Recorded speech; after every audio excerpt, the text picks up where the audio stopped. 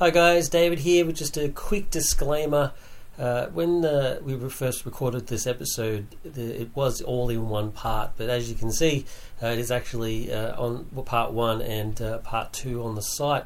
That's because when we were recording it, we did a massive Azerothian Times, as we knew we would, but didn't realise just how massive it was, and I didn't think that anybody would appreciate a 2-hour episode. So, as much as I know you guys love the show, I didn't want to bore any of the non-Warcraft players. But think of it this way: it's more bang for your buck. 2 episodes for the price of 1, and considering it's free anyway, that's pretty good bargain. So here you have it. This is part 1. So this will have the normal stuff, news, reviews, Contest of Champions coming soon, that sort of stuff, and then part 2 will be all the Azerothian Times stuff. So enjoy.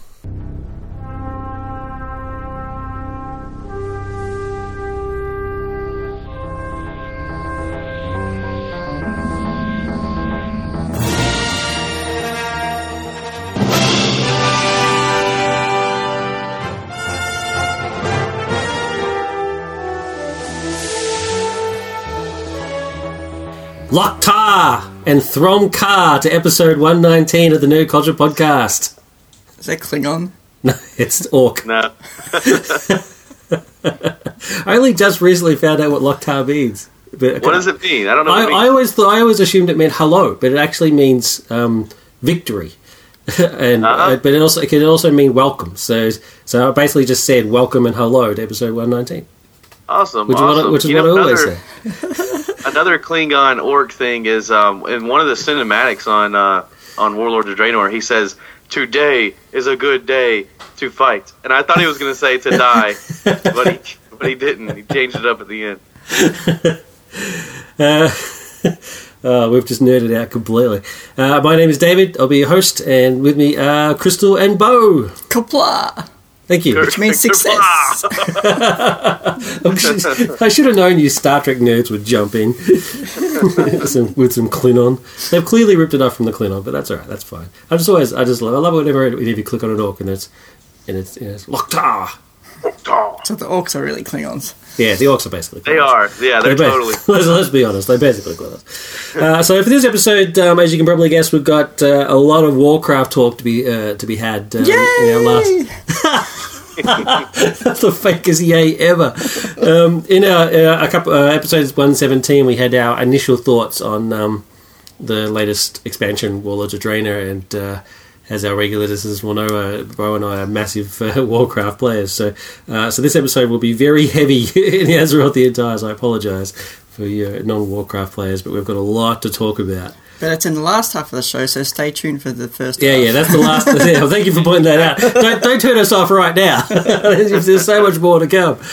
So this episode, not only do we have that huge Azerothian Times, but we also have news. And when I say news, I've only got 2 items, and one of them is pretty obvious. A couple of reviews. Bo and I are going to have some reviews. We're also going to have a look at our homework from episode 117, which was the theory that Indiana Jones is superfluous to the Raiders of the Lost Ark plot. And we're also going to have a Contest of Champions. It's been a couple of episodes since we've had one of those, so we're going to have a Contest of Champions as well. And there's a theme to that Contest of Champions. We'll get to it when we do. So let's start off with our news. So as I said, just a couple of items. We've got the main one, but we've also, just before we get to that, we've just got a little bit of sad news. Take it away, Crystal. Earlier this week, cricketer Philip Hughes. Yeah, what happened was, to try to explain it to an international audience, in cricket, instead of pitchers, you've got bowlers, and they bowl overarm, and this particular delivery called a bouncer, which is the fastest you could possibly get, hit Philip in the chest first, I think, and then as he turned, in the back of the head. Yeah, so he hit him in the chest, and as he sort of tried to move his head away so he didn't get hit in the face, it travelled up his body and hit him behind the ear. Right under his helmet. So he was wearing full protective gear, but the head was just in the wrong spot, and unfortunately this knocked him out, and he had to be put into an induced coma and never regained consciousness. So we at NCP just wanted to put out our condolences. it's one of those freaky things where it shocks everybody who hears about it, because one minute he's standing there alive, fit young man, and I say young man because he's just shy of his 26th birthday, and the next minute gone, and it just makes you think, well, any minute could be your last minute. So it's a sobering thought. Live life to the fullest. It's a bit of a shock. And I also just want to throw out a feels to the bowler, Sean. Hopefully he's doing okay, because how would you feel? Yeah, well, condolences go out to Philip Hughes and his family and friends and everybody else who may be feeling that, and to the bowler who bowled the unfortunate delivery, and his family and friends. And anyway, on to more happier news. The internet exploded yet again a couple of days ago with the release of the Star Wars 7 teaser trailer. I say it's a teaser trailer because it only goes for like a minute and a half, but it was released in select cinemas around the United States. So no doubt you had that thing where people bought tickets to see the trailer and then left before the show even started. Deal. I'm pretty sure that. I was gonna, me and one of my coworkers were talking about doing that, and then we talked ourselves out of it. It's just crazy. But it was then released onto the internet a couple of hours later. So yeah. A weird thing to do, actually, select cinemas and then put it on the internet anyway. It was the closest one to me was still 2 hours away. Yeah, it wasn't everywhere. It wasn't. Yeah, wasn't one in South Carolina at all, was there? No, in Atlanta. Yeah, I would have had to go to Atlanta. Atlanta, yeah. But the thing is, it shows more than most teaser trailers, though. It's kind of like in between an actual trailer and a teaser. Yeah, that's right. It's like a kind of a maxi teaser. I don't know. Yeah. It's weird, but yeah. So it's pretty exciting for all the Star Wars fans, and people were staying up to wait for it to come on and stuff like that. I didn't. I actually forgot about it, to be honest with you. I apologise, but I feel really bad. I didn't really know about it until I saw William Shatner's tweets the next day. That's funny, isn't it? Actually, I was reading my tweets as I was walking down to vote yesterday morning, and people were talking about it, and I was like, oh, okay, cool. So I watched it in line while I was waiting to vote. People were like, what the hell is going on here? Star Wars music blares up. Hilarious. Anyway, but it's actually a pretty well done trailer. I'm a fan of trailers. It's a bit of an art on how to edit it together and tell a story without trying to give anything away. And a lot of them fail because a lot of them just basically just tell you the whole story. Whereas this one, it tells you just enough to give you an idea of what's going on. And it has, the classic J.J. Abrams money shot, which I'll get to in a second. I thought it was. Do you know what I was encouraged by? What? I did not see any lens flare. Yeah, that's exactly right. Not a single bit of lens flare in the entire trailer. So it doesn't mean that it's not in the film. That's true. I just want to point that out. But it's not in the trailer, and that's a very nice thing. So I'm glad you brought that up. So let's go through it. We're not going to go through frame by frame, but I do want to go through shot by shot. So it starts off with a very cool voiceover. There has been an awakening. Have you felt it? The dark side. And the light. A lot of people were saying that it's Benedict Cumberbatch, but it clearly isn't. One, he's not in the film. And it's clearly not his voice. I don't know what people were thinking.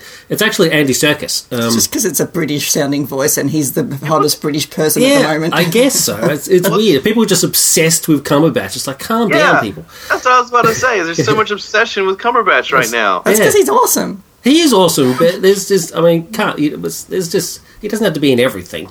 It's quite. I thought it was quite clearly Andy Serkis, and it turns out that it actually is. It's been confirmed, and it's a pretty cool little voiceover talking about how the Force has now awakened for both the light and the dark side. So that sort of lends credence to that the Force has been dormant since Return of the Jedi, since Luke is the last Jedi left. I find that quite interesting. We'll sort of see how close that is. The first shot is actually of John Boyega, who is a stormtrooper. He's either a stormtrooper who has defected, or is because he doesn't have his helmet on, or something, or he's lost from his troop, or whatever the case would be, or he's just wearing the armour. My guess is he's actually a stormtrooper. He may not be. He could be just disguised like or Luke and Han was. Exactly, yeah. So there's a lot of conjecture. There is some pretty major spoiler, possible spoilers out there that are available. We're not gonna repeat them here, but one of them heavily suggests that he is actually a stormtrooper. You just said you weren't going to repeat it. But no. I'm not. That's not a spoiler. I don't think it's a spoiler. I think it's pretty clear that he is a stormtrooper. Well, he's got the clothes on. Because he's got the clothes. He's wearing the outfit. Yeah, he's wearing the outfit. The situation for around him, though, I don't want to get into that because it could possibly be He spoilers. just got lost from Comic-Con. Well, he does sort of look around like, where the hell am I? I was just going to the bathroom. Las Vegas Comic-Con. I know, the way he sort of looks around, he's kind of like, what the hell? The first thing that popped in my head when I saw it is the animated series that they did, the Clone Wars. Oh, yeah. Yeah. The way that the stormtroopers on the Clone Wars, like, they would take their helmets off and they were like characters too. Yeah. It wasn't like the original Star Wars movie where they were always, just kind of like almost robots, Yeah. Bumping their heads on gotcha. spaceships. So he sort of looks around and off he goes. Then it cuts to Daisy Riley on her swoop or her speeder or whatever you want to call William it. Shatner said it looks like a fuse. It does look like a fuse. I actually think it looks like those popsicles you used to get with the two popsicles stuck together. Oh, yeah. Actually, it looks like one of those. But anyway, so she plays some. Well, they've said that her name is Kira. That hasn't been confirmed, but that's seems to be fairly obvious. Kira Nerys. Kira Nerys, and that she is sort of a scavenger of some kind. And there's a pretty major plot spoiler out there that says that she has something in her possession in that scene. I don't want to say what it is, but apparently they're saying that she has that item and is going off to ask somebody further about it. That's about as far as I want to go with that. So that's, but she's off somewhere in a hurry. There's no denying that. Then cuts to the a new droid. He's unidentified at the moment, but it's basically a ball with a head. Yes. And that's sort of classic Abrams. Was I have to keep referring to William Shatner, but all I know is his tweets. He said, now Jar Jar Binks is not the most annoying character in Star Wars. I disagree. I actually think it makes perfect sense. I don't know why. I reserve my judgment until I see the film. It's only 2 seconds of it. I think it's cool. I have absolutely nothing to go. I mean, the ball looks very similar to a soccer ball, which is kind of unfortunate. Yeah. But the fact that there's new droid designs makes perfect sense. It's 30 years later for crying out loud. Yeah. So I've got no problem with it. As long as he isn't the Jar Jar Binks of this film, I'll be fine with it. But otherwise it looks fine. Then it cuts to the controversial scene, is what I like to call it, which is a dark robed figure in sort of a sparse, desolate sort of area, sort of icy. Some people have speculated that it's Hoth. I actually don't think it is. I don't think it's too many trees. Yeah, but sorry. Too many trees to be Hoth. Yeah, there's too many trees. It's Hoth was an absolute wasteland. I don't think this is just a sort of a it looks like kind of Norwegian or something. It's a whole planet though, isn't it? The whole planet can't be a wasteland. Yeah, all of Hoth is just a ball of ice. Oh, okay. Yeah, I know, but is that canon though? Does it not? No, it is canon, but it is interesting that you bring that up. Actually, that's really important that you bring it up. Though some people are speculating that this is actually 2 different planets, right? Because of the sort of classic Star Wars thing is that each planet has like one ecosystem, which is ridiculous, as you just pointed out. It doesn't make any sense, right? So yeah. So there's all possibilities that this is actually on the same planet, and just in a different part of the world. And I'm cool with that. But regardless of where it is, basically it's this dark robed, Sith-like figure who whips out a lightsaber that is like a broadsword. So it has a long extended beam that is flickering and thin, and it's very thin and it's flickering and sort of flamey. But then it also has two crossguard pieces with like little beams that come out as well, sort of dagger sized as well. Now, the reason I say this is controversial is because a lot of people have said that the lightsaber doesn't look right because the beam is too thin, and that it's all like flickering and stuff, and the cross beam itself just wouldn't work. It's like it's not really effective. Now, the reason they're saying that is because the reason the crossbeam was invented with sword, I'm no sword master, but I've done a bit of research, but the reason the crossbeam was invented was so that the swords couldn't slide down. You couldn't, lock swords and then slide the blade down and chop off their fingers and hands, right? Which makes perfect sense. And I always wondered in the Star Wars films why people just didn't do that. It's like, well, a couple of hands have come off. Yeah, but they're not in the way that is. The only way is the way Vader does it in Empire, where he sort of flicks the blade around in that brilliant scene in Empire where he sort of flicks the blade and then cuts his hand off. So a lot of people have said that design doesn't work for that purpose because the bits that come out that create the beams are too long. So if you actually did the slide down bit, you would hit the bit that generates the beam, not the beam itself. And I agree with that. It actually makes perfect sense. It doesn't look like it would actually be very practical. But there are other people have also complained that they're saying that it's once again innovation, a change for change's sake. But I actually disagree with that because like lightsabers with protruding bits on the sides is nothing new. They appeared in the comics. So even though they're obviously now they're not canon because they appeared in the comics. But they have appeared before, so it's not like Abrams has just thought, "Oh, wow, it'd be cool if it has a crossbeam." It actually has appeared in a previous comic. But in terms of the fact that the slide down thing's not going to work, I agree with that. Yes, but that doesn't mean it can't be used as like a close combat sort of deal. I mean, imagine how deadly it would be if you're in like a fight as brutal as say the Maul fight was. If you got up in close, which they actually did manage to get in close a couple of times. You're going to smack him in the face with the crossbeam laser. Like and bayonet style. Yeah, bayonet style, exactly, and then bang, it's over. Yeah. The flickering, you have to be skilled with it because you don't want to chop off your own hand at the same time. Yeah, that's it. That's a good point you brought up when we were watching it. It actually looks more dangerous to the user than it does to the opponent. But people said that about Maul's win as well. I mean, it was kind of pointed out that the double bladed lightsaber it actually required more skill of the user so that they didn't hurt themselves while they were using it. And that's why Maul was as good as he was. But the other thing is the flickering and stuff. Once again, the flickering of the lightsabers and stuff is nothing new. Obi-Wan's lightsaber flickered and sizzled when he was on the planet where the clones came from, Genosha or whatever it's called. Yeah, Genosha. So I can only assume that because the place where he is where it's snowing is making it flicker and stuff. The flamey effect I think looked cool. I do agree that it does look a little too thin and too long. But one idea that's been posited, so this is not a spoiler, but one idea that's been posited is that I actually really like is that the wielder of this lightsaber made it himself and didn't do a very good job. I'm fascinated by that idea. Is that he hasn't been trained in any way. The art of making lightsabers is something that's passed down, so he had nobody to teach him, and so he's cobbled it together as best he could. And this is what he came up with, you know what I mean? So I quite like that. I think that's pretty really groovy. I actually hope that is the case. If it is the case, then that's kind of neat. Yeah, I think that like it's just made to look more evil. Like it's like a more evil version of a lightsaber. Yeah. I'm totally with you there. I do think sometimes people watching the movies put more thought into it than people actually making the movies. Yeah. Well, that's a shame. Yeah. Don't you think that's a shame? That is very much. So when they don't put that much effort into it. Remember the whole debate over Samuel L. Jackson's purple lightsaber, and it just turned out it's just because he wanted a purple one. Yeah. So he could see himself in the fight. Yeah. There are so many ideas about who that character is. I personally think it's Adam Driver's character, whoever that may be. But I don't want to talk about it too much in case we'll sort of get into spoilers sort of thing. But there is sort of one idea sort of being floated around the message boards about who that character is, and I don't want to say just in case it's because I think that is actually right, and I don't want to say it just in case. But if you're at all curious, have a Google search. I mean, it's out there.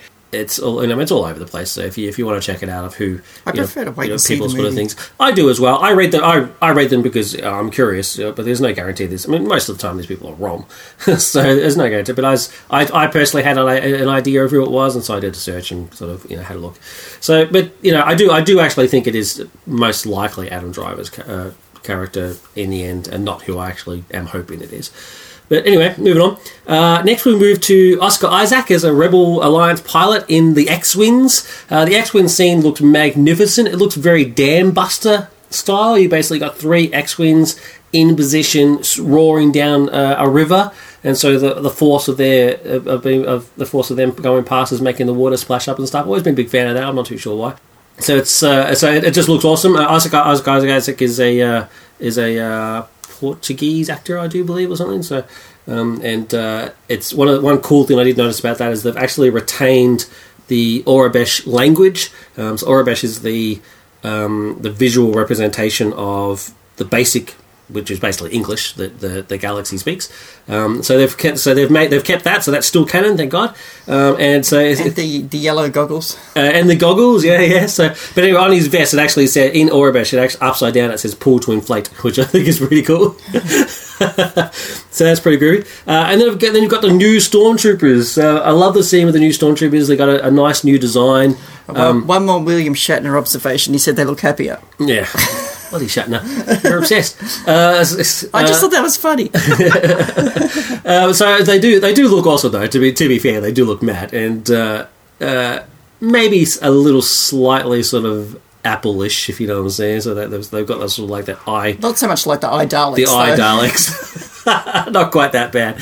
But anyway, they do look pretty cool. I do want to point out one, though. I don't know, if you actually see that scene, if you freeze that scene, the Stormtrooper about 4 from the front... He's so short. It's obvious. It's so obvious. Too short for a stormtrooper. It is actually. It's like he's a little too short to be a stormtrooper. It's Luke. It's Luke in disguise. it's pretty. I don't know. It struck me. The ticket actually, it was on like the third. I've seen it multiple times now. It was on the third or fourth viewing. It was like when I got past how cool that sort of looked, I was like, wait a minute, that's a bit weird. But anyway, actually I think I might have done those out of orders. I think the Stormtroopers were before the X-Wings. But anyway. I think you're right. It doesn't matter. I think it was the Stormtroopers first and then the X-Wings. But anyway. And then it finishes off with a dogfight between the Millennium Falcon and some TIE fighters. And the Millennium Falcon actually does look slightly different, which I think is cool because it is 30 years later. I mean, there's been modifications. The circular radar dish is gone. It's been replaced by a rectangular dish. The circular radar dish is gone, and there's a rectangular thing sticking on the top of a Falcon. So if that turns out to be a dish, I don't know. And it looks kind of sleeker. So it looks like it's actually had some of the bulk taken away. It's like he doesn't even bother to pretend that it's a smuggling ship anymore. It's just I'm just here for combat now. It does look pretty cool. And then the fight with the TIE fighters over the desert planet, which some people are saying are Tatooine, but may or may not be, looks pretty damn cool. Looks awesome. I'm ready to see it. I'm not a huge Star Wars fan, not the way you are, but I'm super excited about this. Like, I can't wait to see it on opening night, and I'm gonna bring my lightsaber. Anyway, it's going to be awesome. So December 2015, my God, it's going to be big month, and expect more trailers to come out between here and then. So actually, yeah, even though I said there was only 2 items, just as a quick segue, still on the subject of trailers. The Jurassic World trailer came out, which was pretty exciting. Yeah, man. Have you seen this trailer? Yeah, man. It's awesome. It looks pretty much like, from seeing the trailer, I was super excited because it looks like almost like a remake of Jurassic Park. Like, it's actually not, though. It's like, it's a continuation of the story. It's not like a relaunch. It's actually like a sequel. Yeah. And they're like doing like a mutant dinosaur. Well, he's not a mutant. He's genetically engineered new breed of dinosaur. It's an X-dinosaur. Okay, whatever you want to call it. He's going to be like a giant lizard man thing. It's not going to be like a T-Rex. Like, are dinosaurs not dangerous enough? Like, why do they have to make a new one? That's actually one of my favorite memes from this. It was like, it's a picture of Dallas, and she's saying, it's like, remember what happened in the other Jurassic Park films of all those dinosaurs killing people and stuff? Well, this one we decided to make our own, even more dangerous one. Let's see what happens. Yeah, my thing is like, did they think they had to raise the bar? Like, it's been so long since we've had a Jurassic Park movie that, like, there's a whole generation of kids that think this is the first one. They're never going to get, like, the dinosaur experience. Like, sure, there's going to be lots of dinosaurs in this movie, but the real threat is going to be this, like, genetically engineered one. Yeah. And to me, it's just like, well, that's like Cloverfield. Like, this is a different movie now. It's not Jurassic Park anymore. And it really irks me. Like, I really think they should stick, at least for one more movie, stick with the dinosaurs and then make, like a sequel to this one where they do, like, the genetically engineered one. Because I can't imagine like a group of people stuck in an amusement park with a T-Rex and that not being like scary enough. Like why do they need to add this lizard man in? You know, because they've already done it. Like Jurassic Park 3 already has a T-Rex going mad on its own, where it was the ultimate threat. I mean, there's no point. There's no point in doing that again, though. Yeah, but I was like, whenever that came out, I was so young that my parents didn't leave me at home by myself yet. Like I was like younger than 13, so like that was done a long time ago. Yeah, I feel like this is taken. There's such a big gap between Jurassic Park 3 and then this Jurassic Park that it's almost a relaunch. Like, why not just go ahead and make it a relaunch? You know, because it's so reminiscent of the first one. What I like about the Lizard Man idea, though, is that it's obviously fantastical. I'm not going to see David's face fall when he found out how big the raptors really were. It was such a disappointment. But no, look, I'm sorry, man, but I've got to disagree with you. I think the story has to progress, and this would be the natural progression. Like they've ironed out all the wrinkles, and Jurassic Park actually now, fictionally, but legitimately exists. So they now have Jurassic World. Like they show the scenes where people are actually doing it, and going to the show, and it's like a SeaWorld type thing. It's been in operation for a while, and it also ties back to the first film where they say just because you can do it doesn't mean that you should do it, and it sort of makes perfect sense that they've already modified the dinosaurs to not breed. It makes perfect sense that they would modify them more, especially if there's some sort of plot in the film that we're not aware of where they've been paid by the government to do so. So they've already had the films where you've had the apex predator of that time. So in 1 you had the T-Rex and the raptors. In 2 you had whatever that stupid dinosaur was that I can't remember that they thought was more important than the T-Rex. And then in 3 they went back to the T-Rex. And now it makes more sense to have one that is basically the ultimate. I actually think that sounds pretty cool. But I think it is cool, and I agree with you. It does make sense for the progression of the story. Yeah. It's just, to me, this felt like they were doing a relaunch, not like a continuation. And I want to kind of see Jurassic Park, the first movie, revisited more than I want to see Jurassic World, I guess is what I'm saying. I don't know. Well, there is that Kickstarter group that is going back and putting feathers on the dinosaurs to make them more realistic. Have you seen that? Yeah, but then they'll also have to shrink the raptors and so they're gonna modify the film to make the dinosaurs appear more realistic.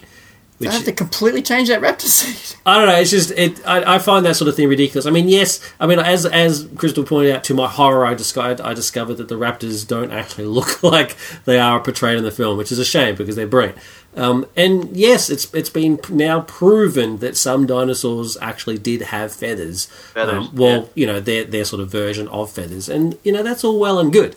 But it's a film. it's let it go. It's make believe. You can't create a dinosaur from frog DNA. Exactly. So maybe something in the process of recreating these dinosaurs means that they lose their feathers or something. Who knows? It means that the raptors grow. Just throw some line in there that that says the raptors don't look anything like they do, like the chickens that they actually really were. Stuff like that. I mean, just let it go. I mean, I respect the fact that yes, that is how they were really, but. It's we don't actually have a Jurassic World in real life either. Let's just move on. Nerd rage. I'm with you. Maybe if they were going to go back and change the Walking with Dinosaurs because that was a documentary and meant to be factual. Yeah, that would be different. Yeah, I guess that would make a lot more sense, and that's fine. But I don't know. While I'm in the middle of a rant, I might as well continue on a little bit more. Just one extra point I just have to think for that Star Wars trailer. Less than 24 hours later, someone's done a Lego version of it. Now, which is very funny. As talented as that person is, I mean, it's awesome. I mean, the everything is awesome. I can't believe he just did that to me. But no, it's all well and good. I respect the talent involved in making it. But oh my god, I'm so sick of seeing Lego versions of trailers. I'm so over it. I just can't see another one. Please. For my mental health, don't do any more. But anyway, moving on. You don't have to watch, David. You don't have to watch it. Why do you click play on it? Just take my own advice. Well, you don't have to watch it if you don't like it. Moving on. Next up, we've got our reviews.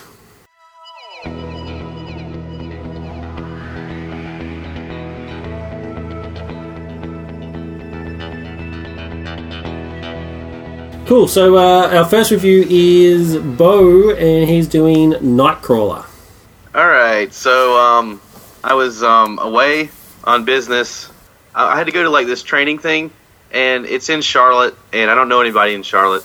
So like at night, I basically just have time to myself to waste in the hotel room. So I usually go see a movie. This happened last time. I went and saw Rise of the Planet of the Apes. Yeah. Or whatever the most recent Planet of the Apes movie was. Yeah, Rise. It was Rise. Okay. You don't just take your laptop with you and play Warcraft? I do, but it never works that well on the hotel Wi-Fi. You know. Okay. And it's not the same. Not being on my regular keyboard. I always bring it saying I'm going to do that, and I never do it. All right. Okay.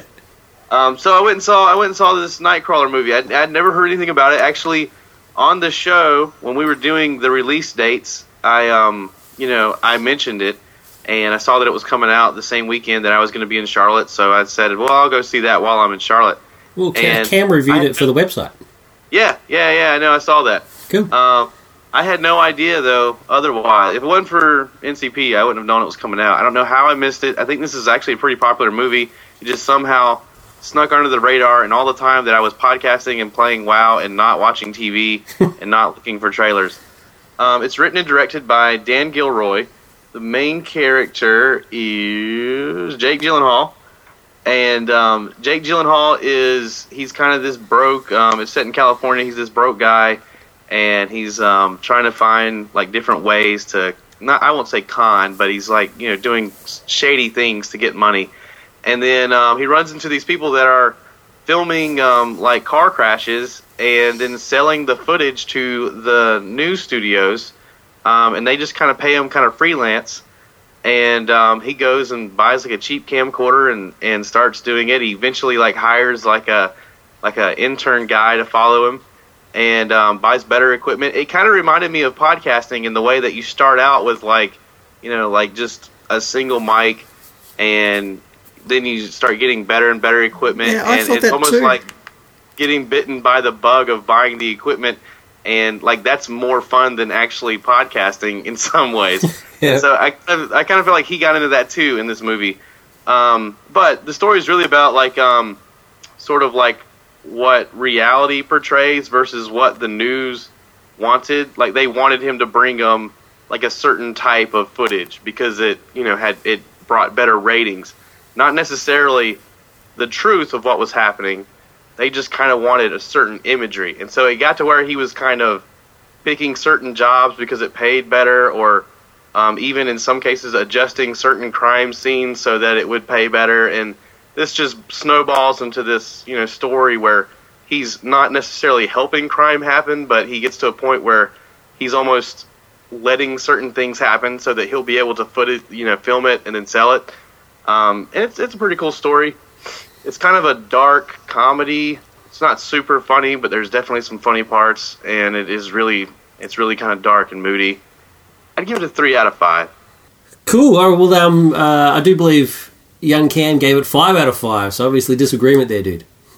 Yeah, I mean, it is pretty good. But, Cam, he's young. 16. Who you going to trust? You know what I'm saying? and I will say this, like, Jake Gyllenhaal playing the very likable, but yet psychotic, character. I mean, he's doing really good at that. Yeah, he's worked that out. Likeable, but yet psychotic. Yeah, exactly. Like, the guy's crazy, and you definitely think he's, like, making bad decisions, but you're still like, I kind of like the guy.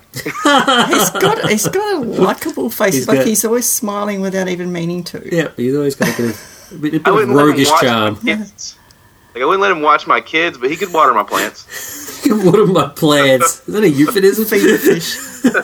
No, it's actually kind of a reference to the movie. Oh, is it? Oh, right. Okay. Cool. Well, the next review is myself, and I'm reviewing The Babadook. The Babadook is a Australian film written and directed by Jennifer Kent, who based it on her short film Monster.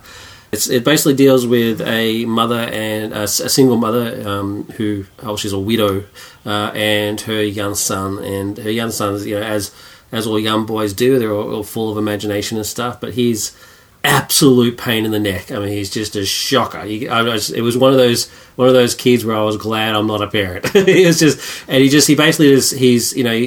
needs a lot of attention and a lot of care, and she's always tired, but she does the best she can, and I think she's a pretty good mum. She does what she can.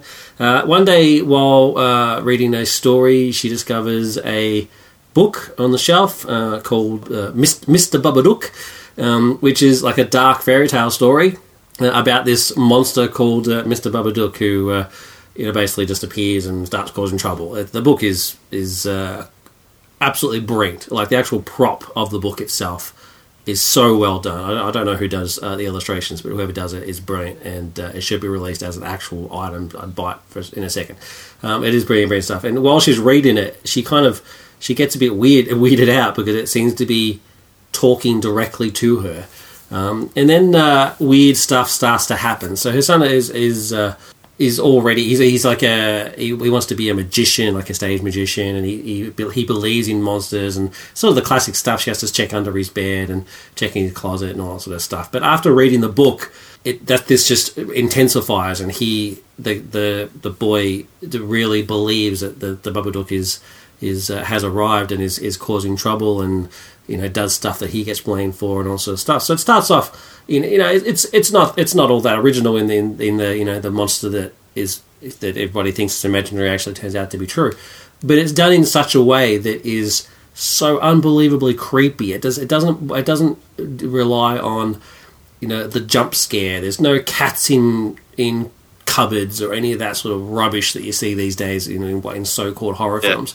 It really is creepy as hell, and just the dawning realization that the monster is real really, really gets to you. I don't want to go too far into it because spoilers. I mean, needless to say that the monster appears and they have to fight it off. There's a lot more to it than that I really, really implore you to check it out. And the Babadook itself is so brilliantly done. I just can't get over it. It's so good. It really evokes sort of it's basically at one point in the film she's watching TV in sort of like a stupor, like she's so tired, she's not really paying attention to what she's doing, and she's watching TV, and there's a series of sort of old 1900s silent horror films. So sort of what is the director's name? Melville. Is it Melville? It's basically the man who invented special effects is a French man. I'm ashamed I can't remember his name, but it's basically some sort of stuff that he's sort of done, sort of from the Earth to the Moon sort of type stuff, sort of silent era type special effects, and the Babadook keeps appearing in these, every now and again in these shows, even though he's not meant to be there. He'll appear every now and again, and that was so creepy. Even I was creeped out, and I'm a horror film aficionado. I don't get easily creeped out by these things. I've seen it all before, and it was so awesome, but yet so creepy that I was just like, this is brilliant stuff. One of the other things I want to talk about though is even though it's an Australian film, it's filmed in South Australia. But one of the things I like about it is that it doesn't throw that Australianism in your face. There's no shot of the Opera House. There's no Opera House. It's in South Australia for a start. But there's nobody drinking a Foster's. There's no kangaroos. No blue singlets. So it's just look. I love my country. I'm a patriot, and I love being Australian, and Australia's own and all that sort of business. But one thing about Australian films that sort of really irks me is this need to sort of stamp it Australian, you know what I mean? And we were just joking just then about the Sinlets and the Fosters and the kangaroos and stuff. But I mean, just this need to sort of make it clearly Australian. Like it's very obvious when a film is an Australian film, I think. Yes. And sometimes that works. I mean, obviously, Crocodile Dundee wouldn't work without it, and everybody loves. Right. Everybody knows how much I love it. But you don't want every film to be a tourism ad. Yeah, every film doesn't need just because it's Australian doesn't need to mean that it's so obviously Australian. Films like Lantana, for example, which I think is another brilliant Australian film, that could be set anywhere and still work. Films like Proof could be set anywhere and still work. Films like Rabbit Proof Fence obviously need to be set in Australia, and that's fine. So kudos to Jennifer for that. she intentionally did that in order to sort of to make it universal, like this film could really be anywhere, and has that sort of universal theme of motherhood. She obviously doesn't over-explain any Australianisms either. Yeah, exactly. She doesn't have any of that sort of stuff. I mean, all the actors are all Australian. And the other thing, so if the only negative I really could say is that sort of that motherhood theme that I think is just sort of overplayed just a tad. It's just, I mean, it's quite clearly the entire film is really quite clearly about, you know, motherhood and just how much of a journey it can be, and just, you know, the trials and tribulations and all that sort of stuff, and just how awesome mothers are. I just think it sort of knocks you over the head a couple of times. It's sort of unnecessarily obvious about it. But that is it. That's entirely it. I think everything else is absolutely brilliant. The story, the special effects, the acting, is everything else is so good that minor flaw is easily overlooked. And I give this 4.5 out of 5 easily. It's a must watch, and is a standout Australia's own Australian film in the horror genre, which we don't really have a lot of, unfortunately, that are good. And the good news for David is I did some Googling, and there's actually a crowdfunding campaign to produce the Babadook pop-up book. There you go. So if you Google it, you'll find it. Yep, they've got my money. I'll be doing it. So, so the Babadook, check it out. Cool, so let's move on to our homework. In episode 117, I gave the guys a bit of homework based on Raiders of the Lost Ark. Now, a couple of weeks back, I was listening to a podcast that posited the theory that... That's my word. It's my word of the podcast. Posited the theory that Indiana Jones was unnecessary to the plot of Raiders of the Lost Ark. I've since found out that they actually got that from... Well, that theory's been around for ages, but they specifically got that theory from The Big Bang Theory. Funnily enough, there's an episode of The Big Bang Theory where Sheldon introduces Amy to Raiders, and she says that she liked it, but I was only when she overlooked the fact that Indy was unnecessary, and they get into a big argument about it. It's one of the least funny episodes of Big Bang ever. And but up until that point of listening to that podcast, I'd never heard that theory before. So what they're basically saying is the theory is basically saying is that the plot of not including the stuff at the start with the Golden Idol, but basically the general plot of the film, which is to get the Ark of the Covenant, would start and finish entirely without the need for Indiana Jones to be in it. I was fascinated, and we're all fans of the film here. I mean, it's one of my favourite films of all time. So I gave the guys some homework and basically to watch it and sort of see, is that actually true? So we did, and here's our thoughts. Who wants to go first? The first point we picked up on last night was Indy needed to save Marianne, but did he really? If the Nazis had gotten there and killed her, they still would have gotten the medallion. Yeah, no. The thing that we were talking about last night was that he needs to save Marion.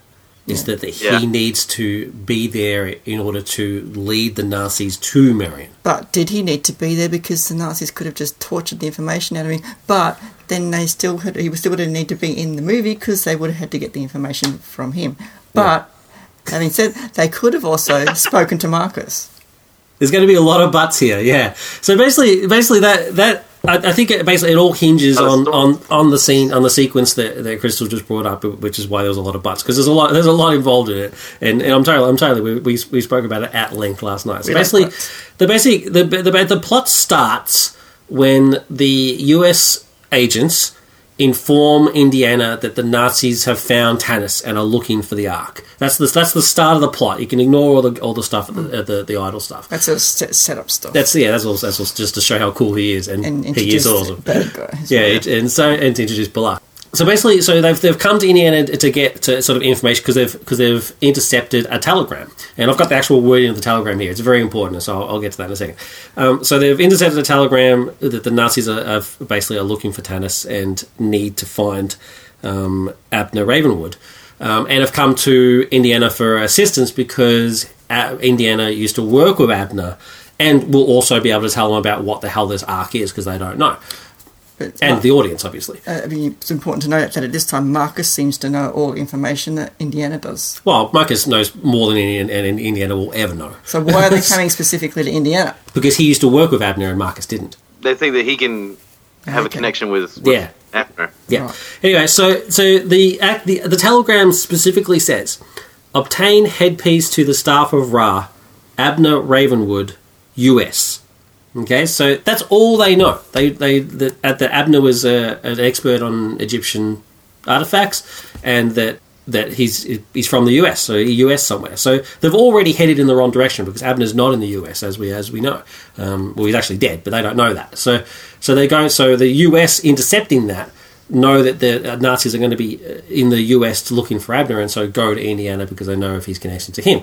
Now, at this point, you'd have to think, well, obviously, Indiana's important because without it, they wouldn't get this information because the Nazis are already looking in the wrong place. But as Crystal pointed out, they could have also gotten the information from Marcus. So there's a couple of unknowns here. Do the Nazis know that Indiana was working with Abner? You have to assume they do because in the very next scene, well, actually, no, the next scene's in Indy's office. But in the very scene after that, when Indiana's heading towards DePaul because he knows that's where that was Abner's last location as far as he knew, there's a Nazi agent on the plane. So they either knew that Indiana worked with Abner and so therefore knew they can get to Abner through him, or they followed the trail of the US agents who went to Indiana. I think it's more likely they followed the US agents. Yeah, I think it's more likely they followed the US agents. So, that being said, if they followed the US agents, once again, Indiana is necessary because they would have to have gone to him. Yeah, but they still could have just gone to Marcus. But they could have gone to Marcus. See, this is what I think is quite fascinating about this. So this is why I think Crystal's hit the nail on the head there. To cut a long story short, I think we've come to the conclusion that that theory is actually right. It's because Indiana's pretty and handsome. Yeah, is that Indiana is actually not necessary. He at first glance you would say, well, that's clearly wrong. But the more you look at it, the more it is that Marcus is actually more necessary than anything. And that my theory, that Indiana is necessary because he has to lead them to Marion, which is where the Athena is actually not true. I think Marcus dissolves all that. But I would still, even though I've made all those points, I would still disagree that Indiana's not necessary because it's called Indiana Jones and the Raiders of the Lost Ark. Well, actually, as we pointed out last night, it's actually just called Raiders of the Lost Ark. And can you imagine watching the film without Indiana Jones in it? No, obviously that's off topic. Obviously, it's obviously we'd have to have Indiana in it for the film. But I'm saying in terms of the homework, I think we've pretty much proven. Well, hold on. I want to read a comment off of something. So basically, I've been kind of researching it before and during the show, and like you said, I discovered that it was from The Big Bang Theory. And so now I want to prove it wrong because I really don't like The Big Bang Theory that much. I'm sorry. No, that's fine. I'm over The Big Bang Theory now. I think the latest seasons have been awful. But all right, so I was reading a post where someone posted on a Stack Exchange post. They asked this same question. One of the responses is, I don't believe Amy's right, and it relates to the scene. It relates to a scene that isn't in the movie. We know that the Nazis had the wrong length staff because they only had one side of the headpiece. Other posters have argued whether or not the Nazis could have obtained the head from Marion without him, talking about Indiana. Let's assume they do.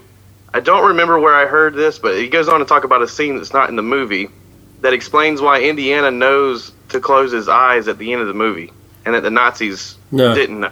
No, but even if Indiana didn't know that, it still didn't affect the outcome of the movie. Yeah, there is a deleted scene from the film that does explain that a little bit further, but you can actually get that information from the film itself. So this is where I'm going to nerd out. Indiana is not necessary for the Nazis to get the amulet. They could go and get the headpiece from Marion, kill her, take it, buy it, whatever the case may be, without him being there. We've established that.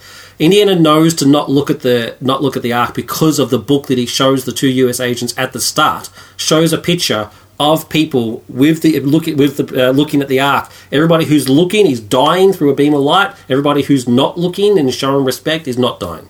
Okay. Okay. That makes sense. But his final conclusion is, anyway, without Indy, either A, they never find the Ark because they don't get the headpiece without him, or B, they obtain the Ark with the complete headpiece but aren't killed by it because they have the instructions not to look at it. So basically he's saying that in the deleted scene that there's the instructions with the headpiece not to look at it. So the Nazis had Indiana not found that first, then the Nazis at the end of the movie would have known not to look at it. No, they wouldn't have, because the instructions are not on the head. The instructions are not on the headpiece. All the instructions on the headpiece are how the length of the thing. I do believe that the deleted scene does say that there's more instructions on the headpiece, but all of that is negated by the fact that the deleted scenes is not canon because it's not in the film, so therefore it's not necessary. Okay, well, The Big Bang Theory still sucks. Let's just posit the theory that Indiana's not in the film at all, right? They go and get the headpiece. Just for the sake of argument, the deleted scene is still relevant, right? If the deleted scene doesn't actually say is that what we're saying, then yes, of course, they would have all the information they needed, even though they didn't have the book. They would close their eyes, they would have the ark, they would win the war. I don't know, but Nazi arrogance, they might decide that they're better than most humans and not close their eyes. Oh, maybe. Oh, I like that. Yeah, thinking outside the box.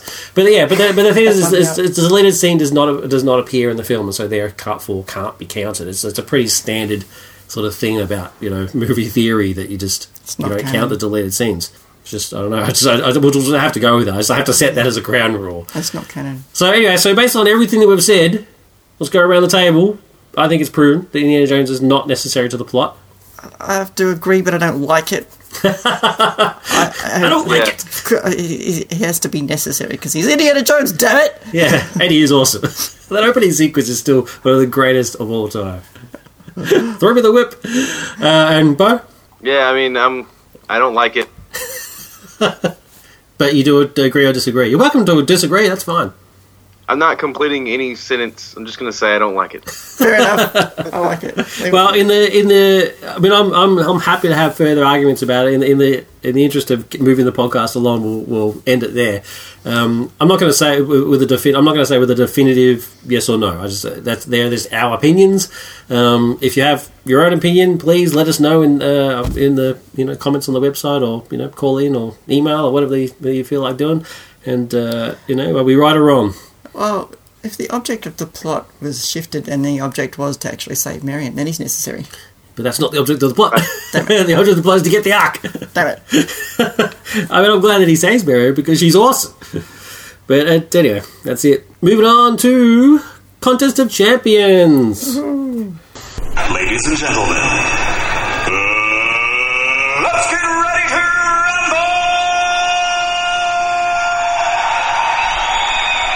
Okay, so as I said at the start of this iteration of Contest of Champions, there's a reason behind it. So what we've got is He-Man, the master of the universe, the most powerful man in the universe. He-Man versus Conan the Barbarian. And I want to very specifically say it's Conan as in the movie version. So so it's Arnold from the first Conan the Barbarian film. And there's a reason for that, which you'll see in the scenario. Not the late night red-haired guy. Yeah. Not that guy, and not from the Jason Momoa version either. This is the Conan the Barbarian, the Riddle of Steel business.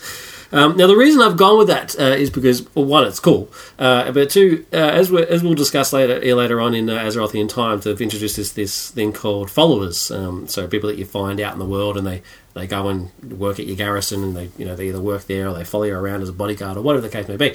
And one of those you get them for various things, quests, and you can buy them and all sorts of stuff. But one of those followers is called Crowman.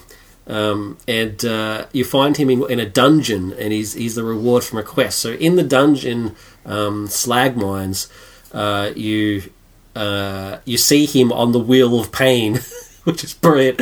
And if you talk to him, he follows you around the dungeon. If he and the person he's following survive the entire dungeon, at the end you get an achievement, and you get him as a follower. And he's quite clearly meant to be Conan. Like you see him on the Wheel of Pain to start off with. Yeah, at the next boss you go to, he gets his sword, and he's like, "This is something I can trust," which is another sort of nod to the film where he's like, "This you can trust," that sort of stuff. But he actually looks kind of more like He-Man. So he doesn't have the baldric, but he does have the furry loincloth sort of. He doesn't have a sort of business, and he's got blonde hair. He doesn't have a little filthy sidekick. Baldric is a chest piece thing. Oh, is that where they got the name from? Probably. Anyway, so that's why I sort of come up with it. So he's a cross between He-Man and Conan the Barbarian, crusty sidekick.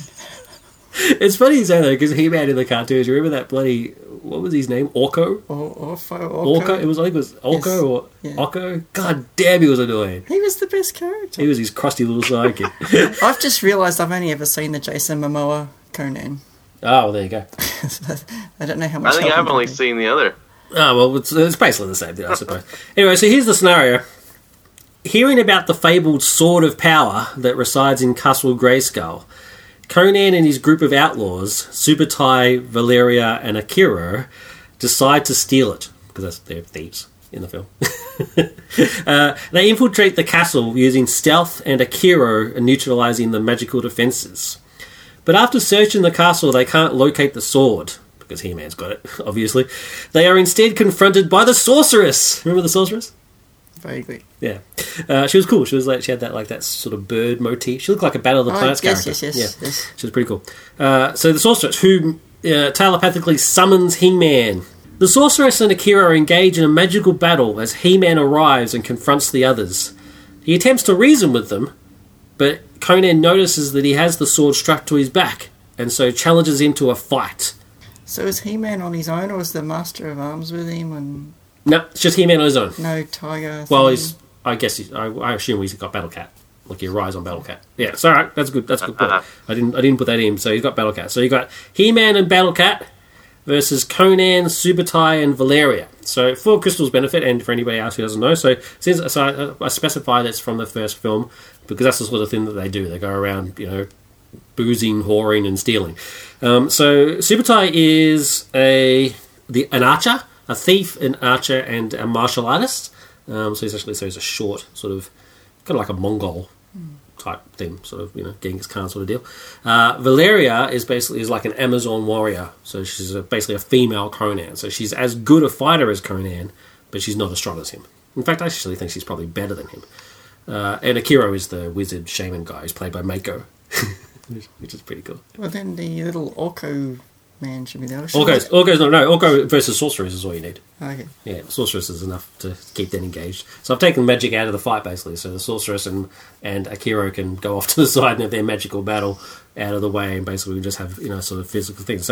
So it may sound weird having 3 versus 1. So it's He-Man versus Conan, Subutai, and Valeria, but we need it because He-Man is the most powerful man in the universe, as we all know.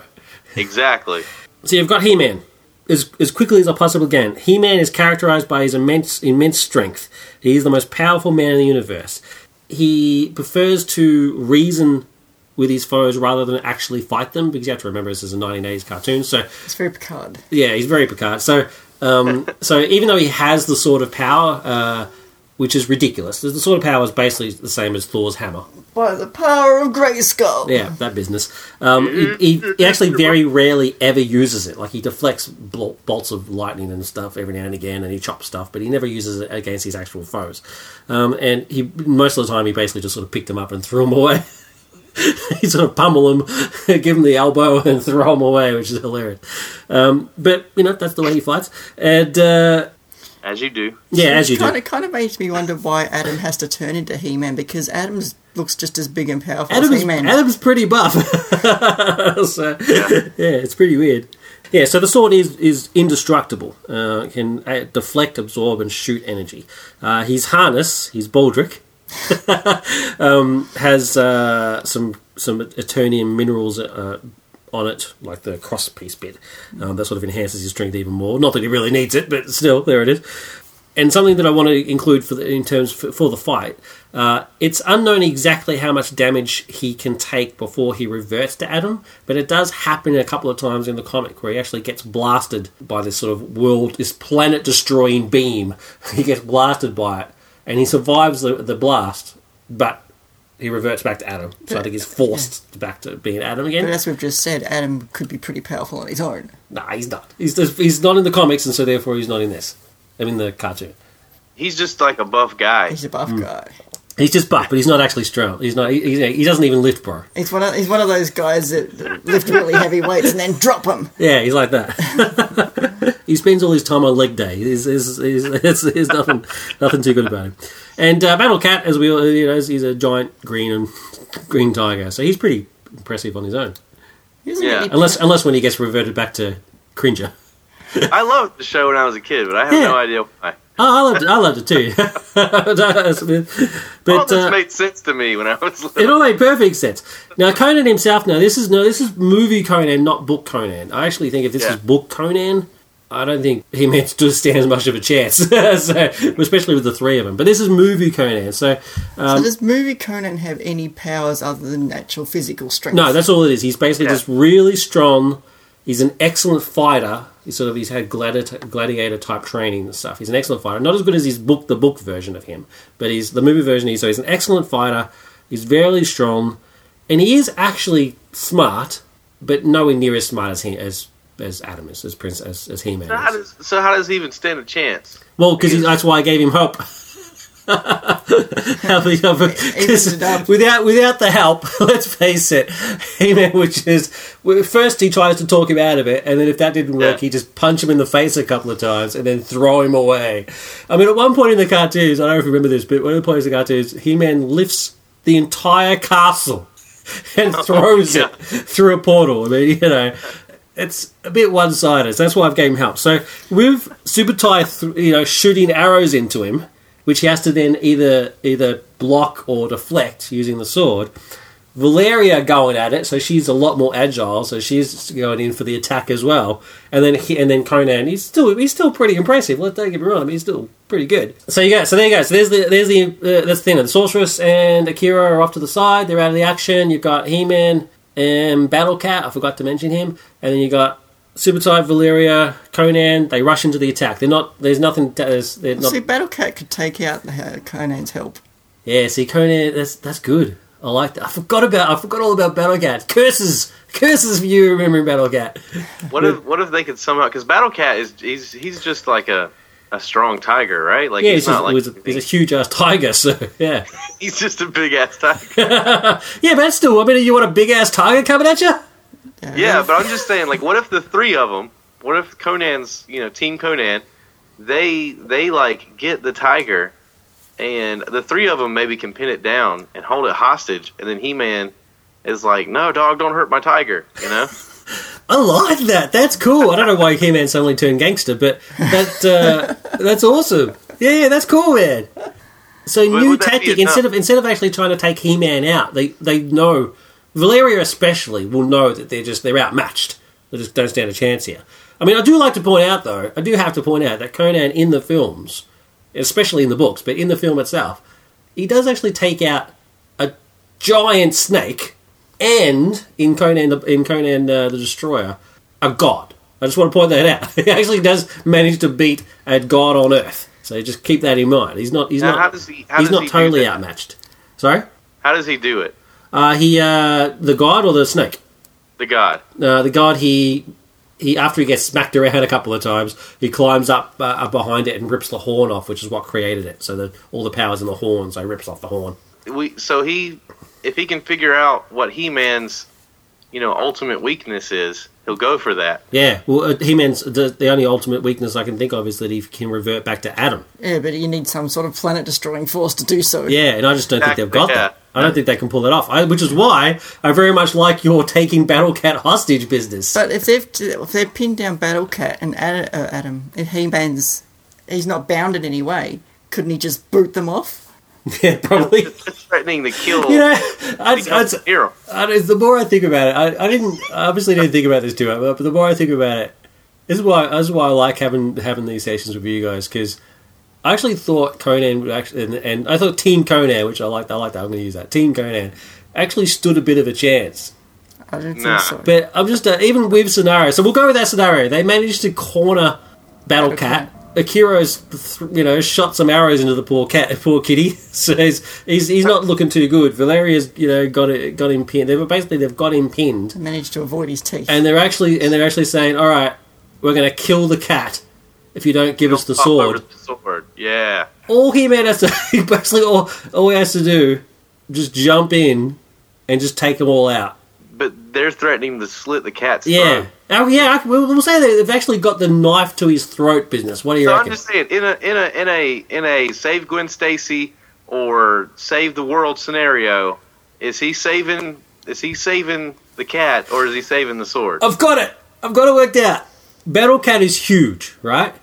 Cringer is not, right? So Battle Cat is massive and has the armor, whereas Cringer, when he is actually smaller and has no armor, He's right? like a little kitty cat. He-Man is brainy as well as like he's actually really intelligent, right? He like, tries to work Brainy out. as well as brawny. This is what I'm going to say. He transforms Battle Cat back to Cringer.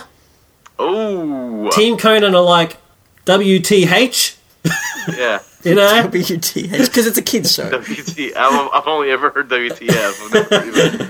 If you're gonna use the acronym, I use the acronym as I also just could have said that. Because it's He-Man and it's a kids Anyway, show. it's a He-Man. It's right. It's a He-Man. It's a kids show, dude. Yeah. Anyway, so they're like, all right. They go WTF. All right, are you happy now?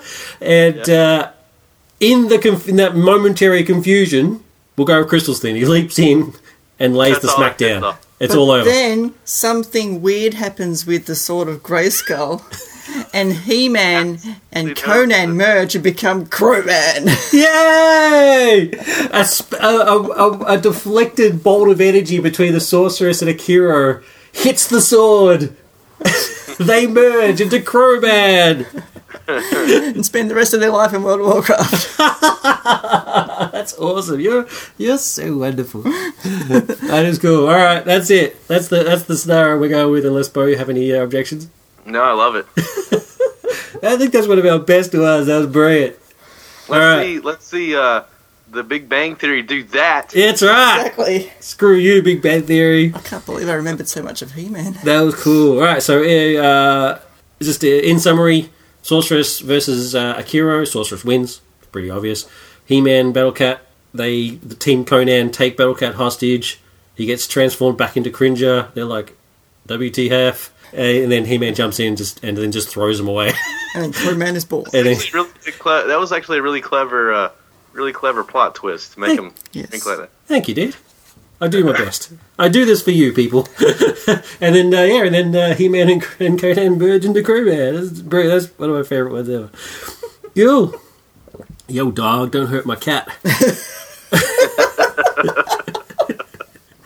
All right, moving on. So that was Colours of Champions. Agree or disagree? Let us know. Love to hear from you. Because let's finish up with Coming Soon.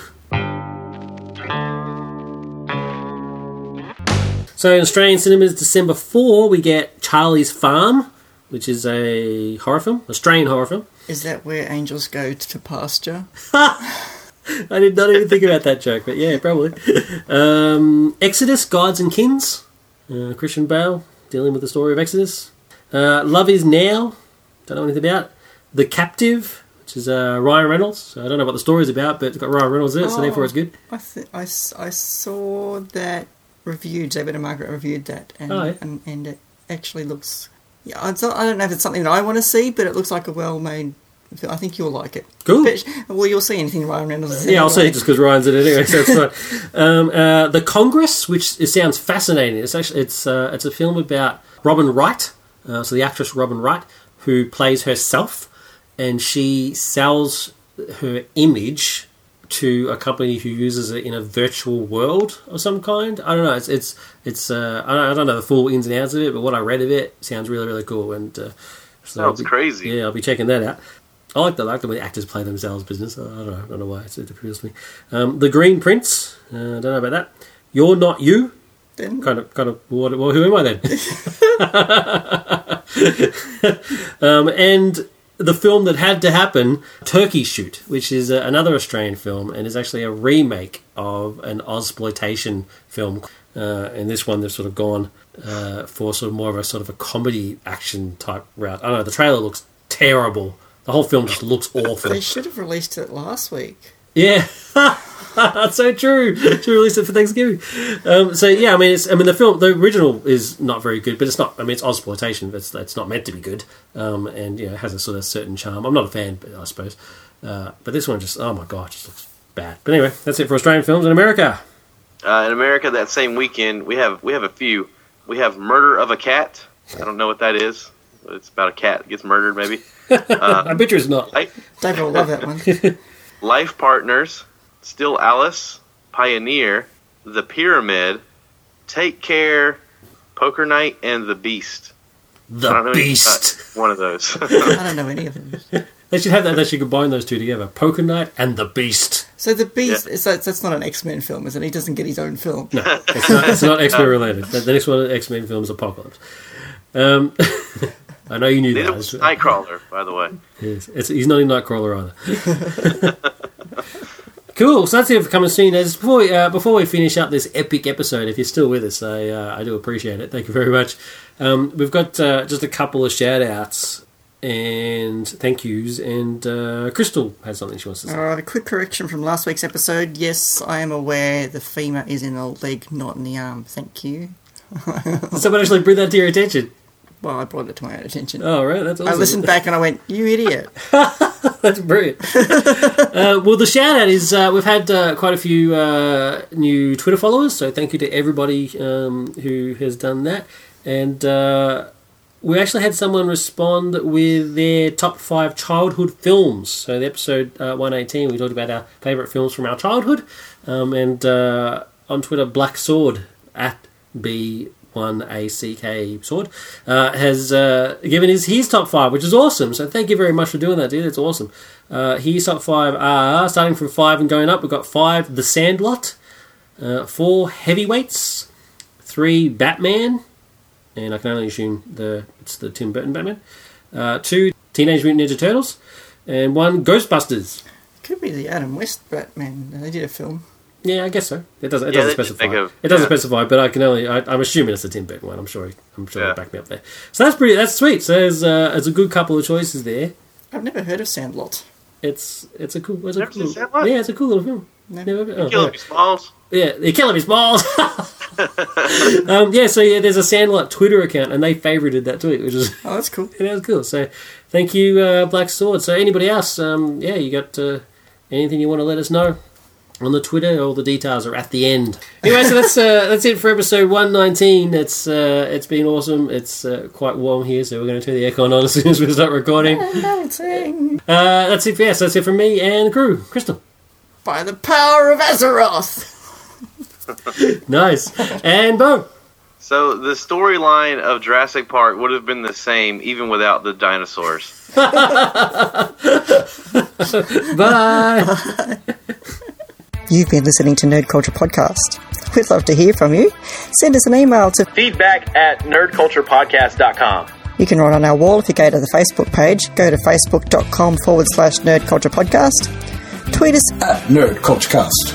Skype us on Nerd Culture Podcast. If we don't answer, leave a message. We might even play it on the show. You can comment on any post on our website. www.nerdculturepodcast.com. If you'd like to support the show, use the Amazon affiliate widget on our website to do your Amazon shopping. It doesn't cost you any extra, and a small percentage of the profit goes towards helping us to produce our show. We can see what you buy, but not who you are, so your privacy is assured.